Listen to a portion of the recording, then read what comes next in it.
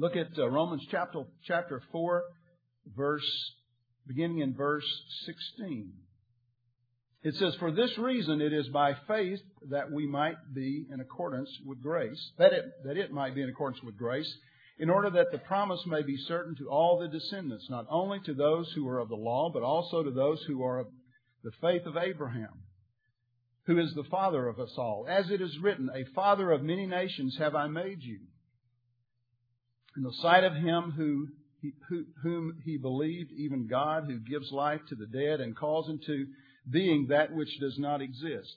In hope against hope, he believed in order that he might become a father of many nations, according to that which had been spoken. So shall your descendants be. And without becoming weak in faith, he contemplated his own body, now as good as dead, since he was about 100 years old, and the deadness of Sarah's womb. Yet with respect to the promise of God, he did not waver in unbelief, but grew strong in faith, giving glory to God, and being fully assured that what he had promised, he was able also to perform. Therefore also it was reckoned to him as righteousness. Now not for his sake only was it written that it was reckoned to him, but for our sake also, to whom it will be reckoned as those who believe in him who raised Jesus our Lord from the dead. He who was delivered up because of our transgressions and was raised because of our justification." Heavenly Father, we just ask you this morning to be glorified as we study your word. And Father, we ask you to speak to our hearts. Help us to realize, Lord, the wonderful position you have given us in Christ. And we ask you to bless us with your word. Father, in Jesus' name we pray. Amen. Well, if you go back in Romans and look at chapter 3, you'll see that Paul is teaching we are justified by faith. Abraham was justified by faith because he believed God. And if you go over to Romans or to Genesis 15:6, I think you'll see that God spoke to Abraham and he said, "I'm going to make you a father. I'm going to make you, in fact, the father of many nations." And it says over there that Abraham believed God, and it was reckoned to him as faith. And then in chapter 3 of Romans, we come to understand that it is faith that justifies us. It is faith, believing in God, that is the vehicle through which we come to know the Lord Jesus Christ. And I trust and hope that you have come to that place in your life this morning where you've been justified by faith. I was a little 8-year-old boy when I came to know the Lord Jesus Christ. And that memory is the most precious memory I have. You don't know everything when you're an 8-year-old boy, but you know enough if you've come to understand that Jesus loves you, wants to save you, and you've got a sin problem. And that's just about as much as I knew. And He justified me by faith. He washed away my sin. He credited me with righteousness. He gave my sin over to Jesus Christ. And since that time I've been saved. And since that time I've been a sinner, but nevertheless I've been saved. So it says that Abraham believed God, and it was credited to him as righteousness. It was placed in his account that he was righteous. And he was not a sinless man.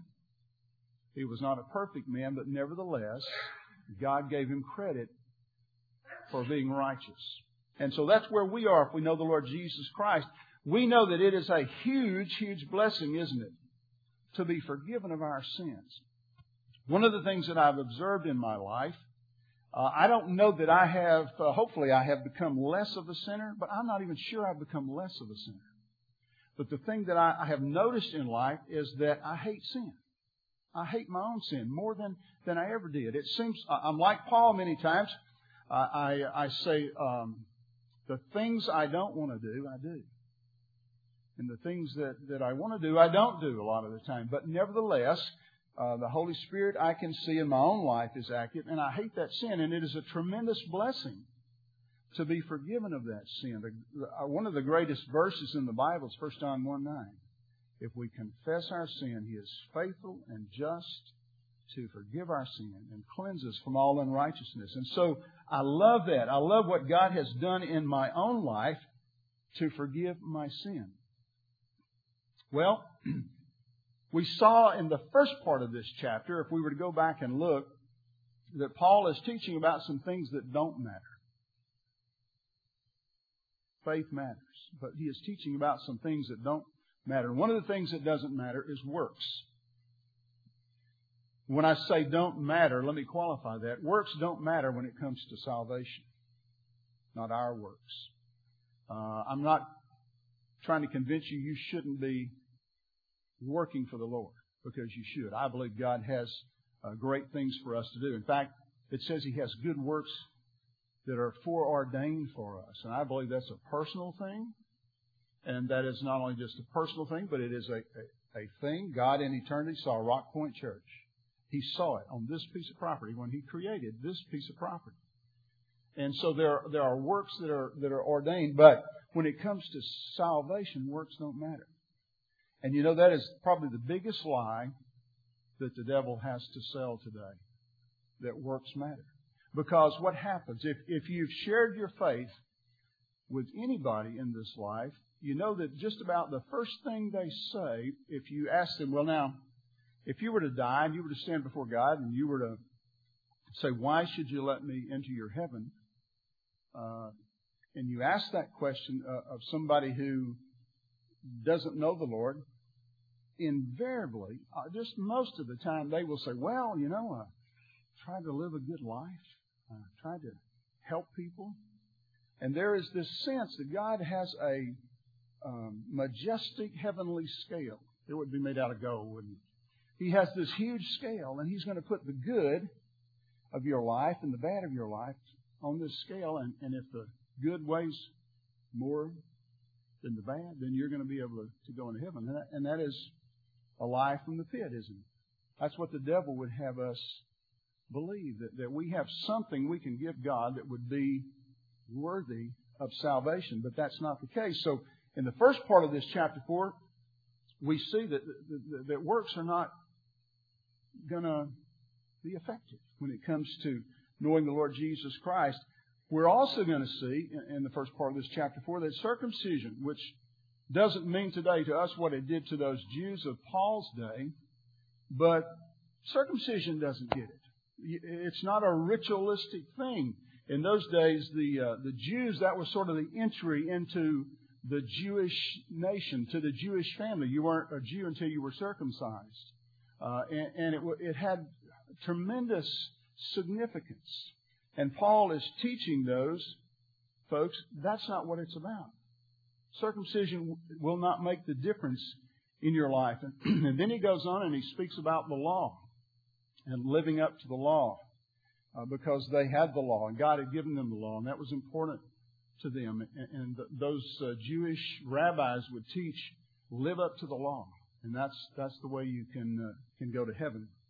But it wasn't about that, and so Paul says it's not in the law, and that's a good thing for us to remember, I think, as Christians, because maybe you fall into a trap that I fall into, and that is a performance trap. I fall into this thing a lot of times of wanting to be what God wants me to be, never able really to live up to what He wants to be. And I spend too much time thinking about doing, not enough time thinking about being, and not enough time thinking about the true position that I'm in. Because I want to please God, and that's good. But I spend a whole lot of emphasis, a whole lot of energy in my life trying to perform, not thinking about the fact God sees me as righteousness. He has reckoned me as righteous. So I'm not trying to discourage you from being a good Christian. But I do think that sometimes we get over in that arena a little bit too far. So it is not a matter of law. But look at verse 16. Paul says, for this reason it is by faith. And I believe he is pointing back to some of these things that we've just talked about, pointing back to some of these earlier things. He is saying on account of or because of. And so the question would be, what is this thing it? What is it referring to? What is this referring to? And I want to read just a couple of versions of this verse 16 maybe that may help us. First of all, the New American Standard says, for this reason it is by faith, in order that it may be in accordance with grace, so that the promise will be guaranteed to all the descendants, not only to those who are of the law, but also to those who are of the faith of Abraham, who is the father of all of us. Then I read the Message, and some of you are familiar with that version. I don't always like what the Message says. not necessarily in agreement with the message. So I'm just going to skip the message, and I'm going to read something called the Contemporary English Version. It says, everything depends on having faith in God, so that God's promise is assured by His great kindness. This promise isn't only for Abraham's descendants who have the law. It is for all who are Abraham's descendants because they have faith, just as he did. Abraham is the ancestor of us all. And in the book of Romans, it teaches that it is not about being of the Jewish family. That's what those Jews thought it was about. But it is about believing God, and when we believe God as Abraham did, then we become the spiritual descendants, so to speak, of Abraham. But listen now to the New International Version. It says, therefore the promise comes by faith, so that it may be by grace and may be guaranteed to all Abraham's offspring, and that would be us, because we have believed in the same God, trusted in God as Abraham has. Not only to those who are of the law, but also to those who are of the faith of Abraham. He is the father of us all. So we become those spiritual descendants of Abraham when we trust God in the way that Abraham did. I think there are some things that Paul is teaching here.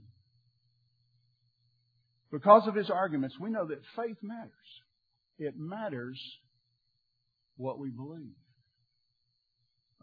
And we have to be careful with that, and we'll talk about that a little bit more in a few minutes.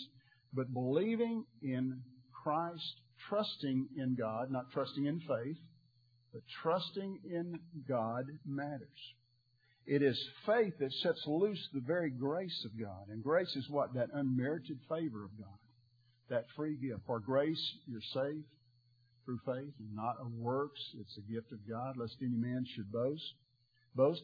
Faith sets it loose, believing, but it is the grace of God that does the trick. And then in working on this, I wrote this, and you tell me if this is a true statement, because after I wrote it, it sounded so good, you know. You ever do that? Well, that's good. And then I got to looking at it, I thought, that's not even true. So listen to this and tell me if it's true. I've already told you I don't think it is. It is faith that guarantees or ensures the promise of justification to all men, whether circumcised Jews or Gentiles. Now think about that a minute. It is faith that guarantees or ensures the promise of justification to all men, whether circumcised Jews or Gentiles. When I first contemplated that, I thought, that sounds good. And you could sort of, get there a little bit maybe. But I got to thinking about, what is it that guarantees? It is not the faith that guarantees. It is God who guarantees. It is the Holy Spirit. Turn with me in your Bibles over to 2 Corinthians chapter 1. Verses 21 and 22.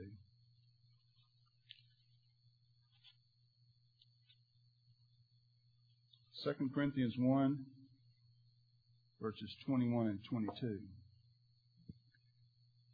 Now he who establishes us with you in Christ and anointed us is God, who also sealed us and gave us the Spirit in our hearts as a pledge.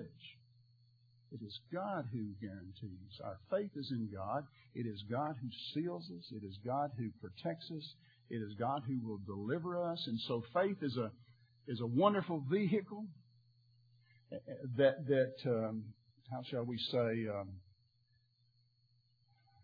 opens the door to God's grace, perhaps. I don't want to get too caught up in the words, but it is God who seals us. Look at Ephesians 1:13, a little further over.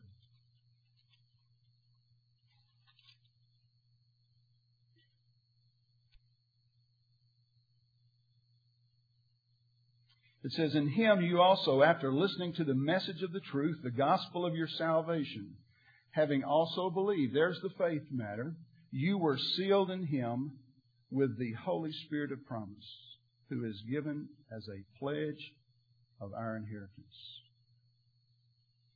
Isn't that great?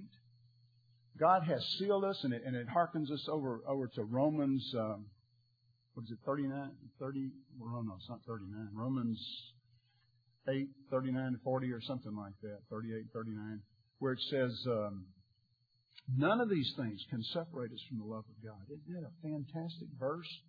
And if you have stood at the graveside of a loved one, you'll see that one of those things that cannot separate us is death. And so we can have this huge confidence at the loss of a loved one who knows the Lord Jesus Christ, that they are not separated from the Lord and will not be separated from them because we're in the Lord. So faith sets loose this wonderful grace, but it is God who guarantees. It is faith that enables us to be called like Abraham, the children of God and those spiritual descendants of Abraham. This verse 16, I think, is sort of a cryptic way. You kind of have to wade through it, but a cryptic way of God saying that, or Paul saying that God reckons the believer's faith as righteousness. So He sees us in that righteous state, and He's delivered us. And salvation, then, of course, is in accordance with grace. If it were not for the sovereign grace of God, even faith wouldn't matter. Faith by itself wouldn't mean a whole lot if it were not for this grace of God, that God has, at Christ's expense, has paid the price for our sin. But He has. And we can't live up to the law. Works will not do it. But through grace, the true power of salvation is revealed. If the power were in our faith, then our faith would be a work of sort, wouldn't it? It would be a works salvation.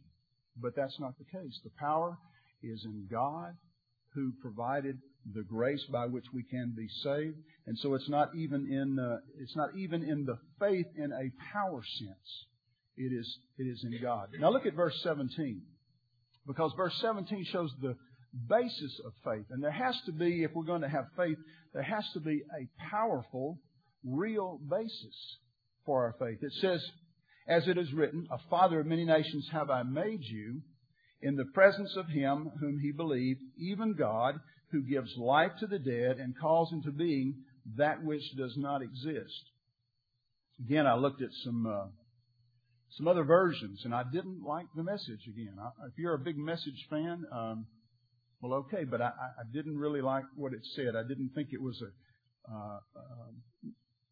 clearly interpreted, let's say, or added value. But Contemporary English Version says, "The Scriptures say that Abraham would become the ancestor of many nations. This promise was made to Abraham because he had faith in God, who raises the dead to life and creates new things."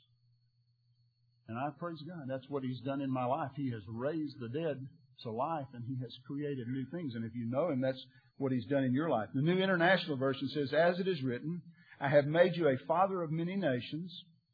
He is our Father in the sight of God, in whom He believed, the God who gives life to the dead and calls things that are not as though they were."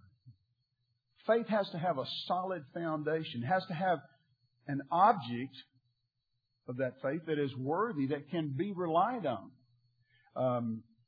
There are many people, I think, today, if you turn on your television set and watch, who you would almost have the impression they're teaching that faith and faith is what matters. But faith and faith is not what matters. Faith in God, believing in God. We can't convince ourselves that something is true when it's not true, if it's not true, and have it matter. If you have taken EE, Evangelism Explosion, somewhere in your life to have some evangelism training, then you know the illustration of the chair, and you take a chair up here and have somebody come up and you talk to them about the fact, well, that's a solid chair. You can trust that chair. And then you illustrate that by having them sit in the chair. Until they have sat in the chair, they haven't placed their faith in the chair. Well, if that chair has a leg that is sawn almost off, when they sit down in it, it won't matter whether they've placed their faith in that chair or not. They're going to fall. This week we had someone come to the church. And I was sitting here in the resource room that I use for an office, and I saw them drive up in this rickety old car. Bless their hearts, they needed some gas money, and we managed to help them. But this was a terrible old car. Now, I could believe, and you could believe, they might believe that car will get them to California. But I'm telling you, I couldn't believe in the first place. But even if you get in an old car that won't run, and you have faith in that old car, it doesn't matter. It's probably going to break down on you. So there has to be a solid basis. I have faith in my wife. Why is that? Not because I have faith in faith, but because my wife is a faithful person.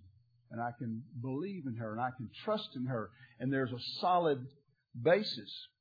So there has to be something solid behind our faith. Are there people today who believe very, very strongly what they believe? They've got faith. Man, aren't there? There are cults.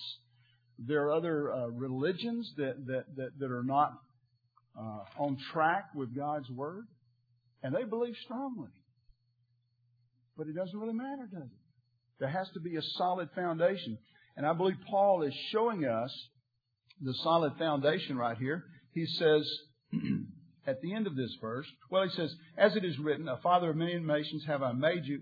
And he says what? In the presence of him whom he believed, even God, listen to these two things, who gives life to the dead and who calls into being that which does not exist. Have you as I looked at these things, think about how important that is. If those two phrases, those two characteristics of God were not in the Bible, or if they were not true, then we could pretty well just trash the rest of it. Think about it. He says, who gives life to the dead. If God could not be described as giving life to the dead, then we would know that He did not give life to Jesus Christ. He did not raise Him from the dead. And we would also know that there's not going to be very good odds He's going to raise us from the dead. If He cannot give life. And then the second thing, God who calls into being that which does not exist. Look over at 1 Corinthians 15:9, just for a minute.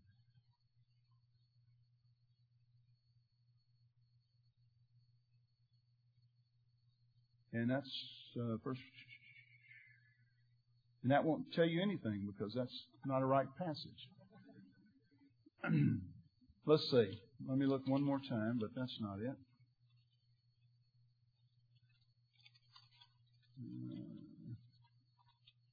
Bear with me just a moment.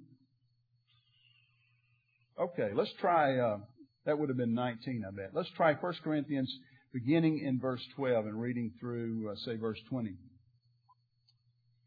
Now, if Christ is preached that He has been raised from the dead, how do some among you say there is no resurrection of the dead? But if there is no resurrection of the dead, not even Christ has been raised. And if Christ has not been raised, then our preaching is in vain. Your faith also is vain. Well, it's said it right there. If God hadn't raised Christ from the dead, Paul says we're wasting time. Moreover, we are even found to be false witnesses of God because we witnessed against God that He raised Christ, whom He did not raise, if in fact the dead are not raised. For if the dead are not raised, not even Christ has been raised. And if Christ has not been raised, your faith is worthless. You are still in your sins. Then those also who have fallen asleep in Christ have perished. If we have hoped in Christ in this life only, we are of all men most to be pitied. And it may be saying in your version, most miserable or something like that. And you know, that's so important. That is important to our own salvation, to our own faith, but it is also important as we march through life. Just about eight weeks ago or so, I stood over the grave of my father. And I believe that I will see him again because he will raise from the dead. And he is not only that, he is in heaven right now with the Lord Jesus Christ. But one day that old body, that old worn out 89-year-old body is going to be raised glorified. And so this is is just absolutely paramount to our faith. God who gives life to the dead. We remember the story of Jesus calling forth Lazarus. Well, He's going to call forth us in the same way. So that's important. Now, what stronger foundation could there be for faith than a God who can actually do that? That is powerful. In fact, that is the greatest enemy we have, isn't it? Death is the greatest enemy. And so if there is anyone we can believe in, it is and be confident it is the one who can raise the dead. And so our faith is grounded in that. Well, then Paul makes reference to the God who calls into being that which does not exist. And of course, we think about creation, don't we? We think about God calling into existence everything that we know. That's a powerful God. That's a God who can do that. Is a God we can believe in. In the context of this passage and this story, which harkens back to Genesis and God reckoning Abraham as righteous because what he believed. And that occasion is when God told him, "You're going to have a son. You're going to be a father." And He's telling this guy who's 75 years old. It doesn't happen till he's like 100 years old, but He's telling him, "You're going to be a father." And of course, his wife has no ability to have a child other than the supernatural thing. And it says that Abraham believed it. And it was reckoned to him, it was counted to him as righteousness. And for Abraham to believe in, he has to be believing that God is going to call into existence something that doesn't exist. So Paul, I believe, is thinking back to that. I think there is in this passage there are shades of our own salvation where God calls into existence something that doesn't exist, and that is my righteousness and your righteousness. The Bible tells us it is as filthy rags, and God is calling that into existence. He is declaring you and me righteousness. Things that don't exist, God calling into existence, made me think of John 6:44. No one can come to me unless the Father who sent me draws him, and I will raise him up on the last day. And so I went to, that word draws. We know that the Father draws people. When I was 8 years old, He drew me. And so I thought, well, you know what? That's a whole lot like being called. And so I started looking at some different versions to see if I could find anybody who used that word call in that particular scripture. And I did not, but I still think it helps me think about calling things into existence. A God who is powerful enough to call this majestic universe of ours into existence. The universe we keep reaching and reaching and reaching out and cannot come to an end of it. He called it into existence. And so those two things, this ability to give life to that which is dead and the ability to call into existence that which doesn't exist, say we have a powerful God. And this God who we know saved us, I know He saved me. I sometimes don't even trust Him to get me through the week. I know you don't have that problem. But sometimes I'm amazed how little I trust God. Well, let's go on and look at verse 18. It says, "In hope against hope he believed, so that he might become a father of many nations, according to that which had been spoken. So shall your descendants be. Without becoming weak in faith," we're talking about Abraham, "he contemplated his own body, now as good as dead, since he was about 100 years old, and the deadness of Sarah's womb. Yet with respect to the promise of God, he did not waver in unbelief, but grew strong in the faith." He didn't waver. I waver sometimes. Do you waver? I'll just be honest with you. He didn't waver. It says he grew stronger. And as we believe God, don't we do grow stronger. It said, he said, you're going to be the father of many nations. And yet he had no children whatsoever. He was 75 years old when the promise was made. About 100 years old when the promise was fulfilled. So what reason did he have to believe? Only that there was a powerful God who said it. And sometimes in your life and sometimes in my life, there will only be one reason to believe things are going to be okay. And that is because you have a powerful God who said it. Because there will not be anything in your life that says, hey, everything's going to work out okay. There will not be perhaps one thing. Sarah was ancient. You know, she was just an old woman. And I found some interesting things about this thing of giving birth. The Guinness Book of World Records asking who was the oldest woman to give birth and how old was she? And it says that Ruth Alice Kistler gave birth to a daughter at the age of 57. Wow. And then there was another lady, and this unfortunately was unconfirmed, so they really don't count it as a world record, but at the age of 72 gave birth. That's unauthenticated. So, but either one of those is far short of the 99 years old that Sarah was. So this is a pretty big miracle. Okay, so while we were there, I thought, well, let's just see what else we got. Who knows how much the heaviest man in the world weighed? 140? 500. Well, actually, 1,069 pounds. Now, I've gained and lost that much in my life, but I never weighed that much at one time.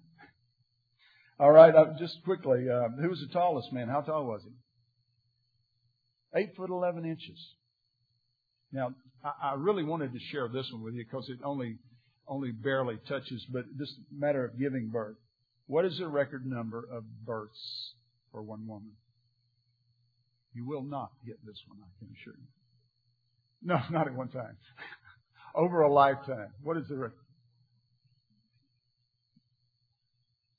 No, it's not 22. I'm not making this up. I don't know if it's true or not, but the Guinness Book of World Records, so I understand, says the record is 69. I know you're not buying that. Here's what it says. This was a Russian peasant woman, 8 sets of twins, 7 sets of triplets, 4 sets of quadruplets, 16 individual births, pregnant 35 times. I don't know if that's true or not, but I read it somewhere. Anyway, it's a pretty good record to give birth at age 99, isn't it? I think we'd agree that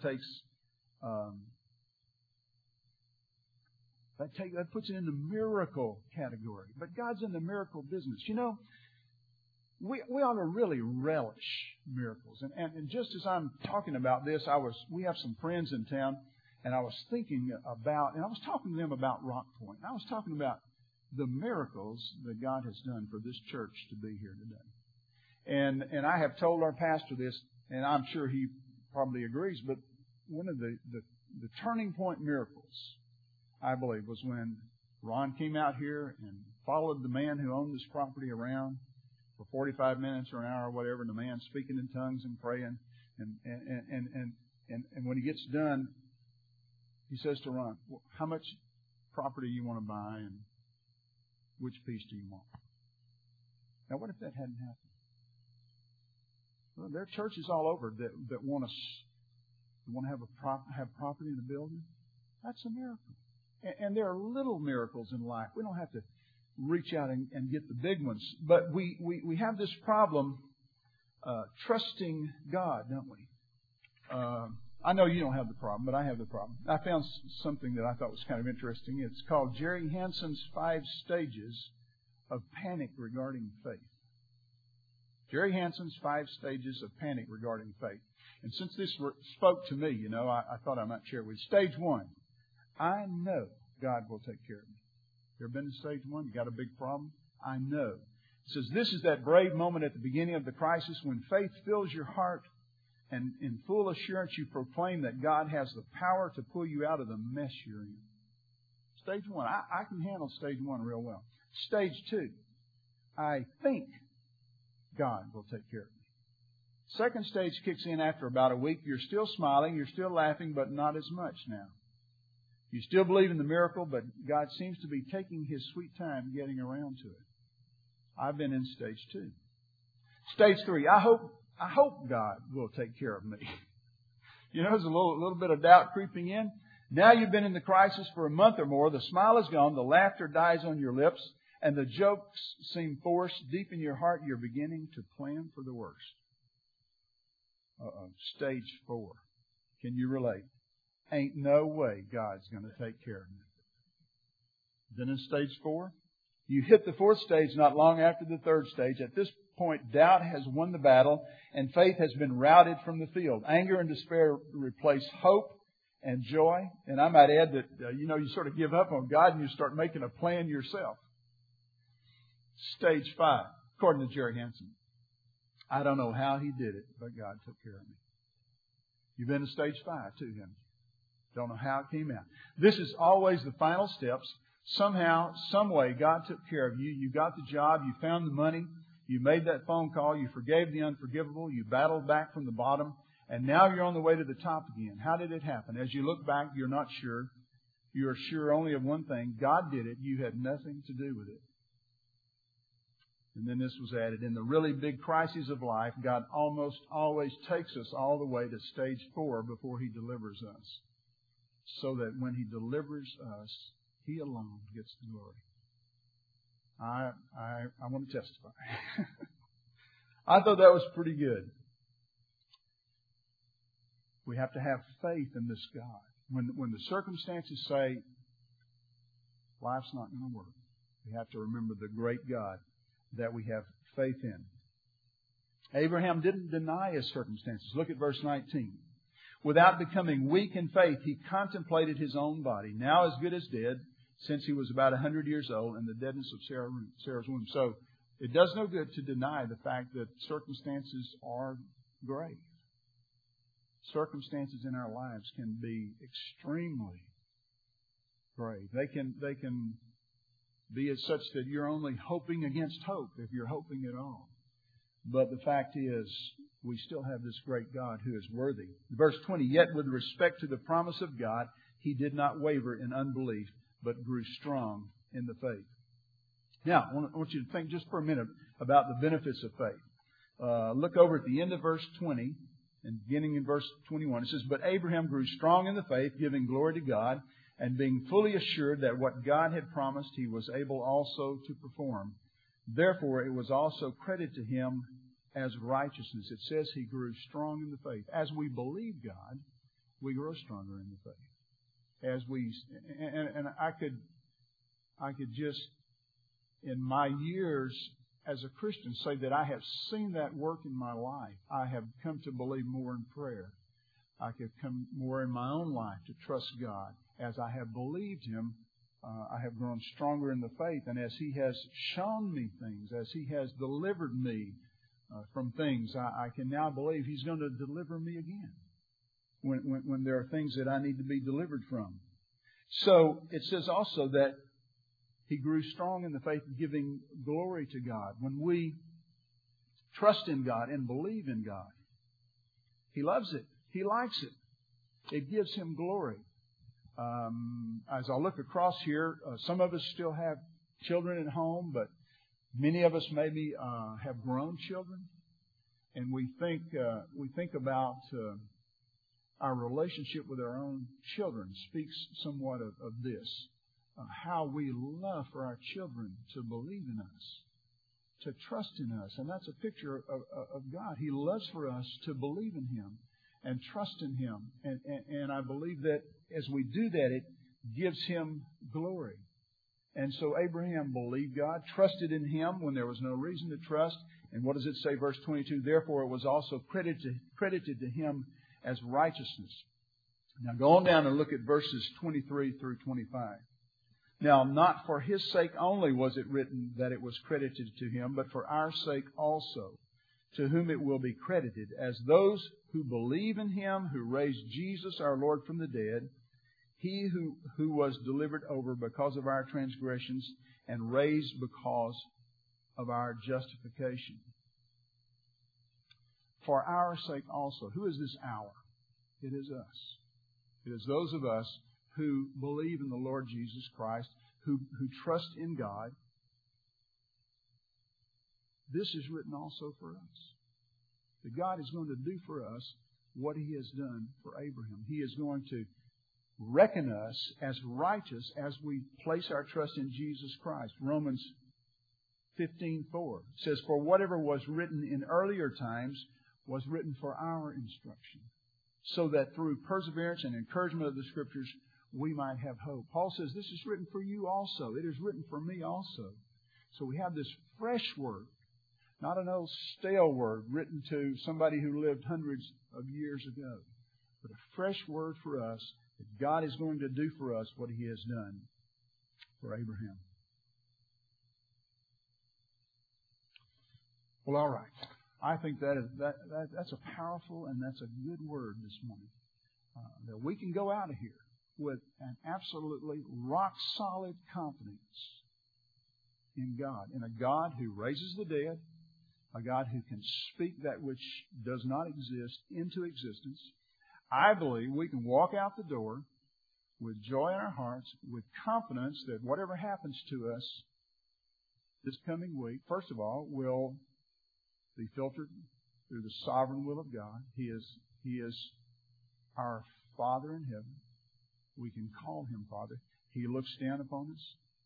And we can be confident that whatever happens to us, God is going to take care of us in this life, and He is going to take us to a place called heaven. And listen, if that doesn't float your boat, if that doesn't light your wick, then you just need to get in the Word and just look at it some more till it does. Because He's a great and mighty God. And that's who He is.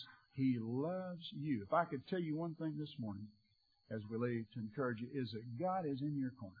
Man, He loves you. And I forget that sometimes because I think He's got His scorecard up there. But that's not what He's doing. He is a great lover.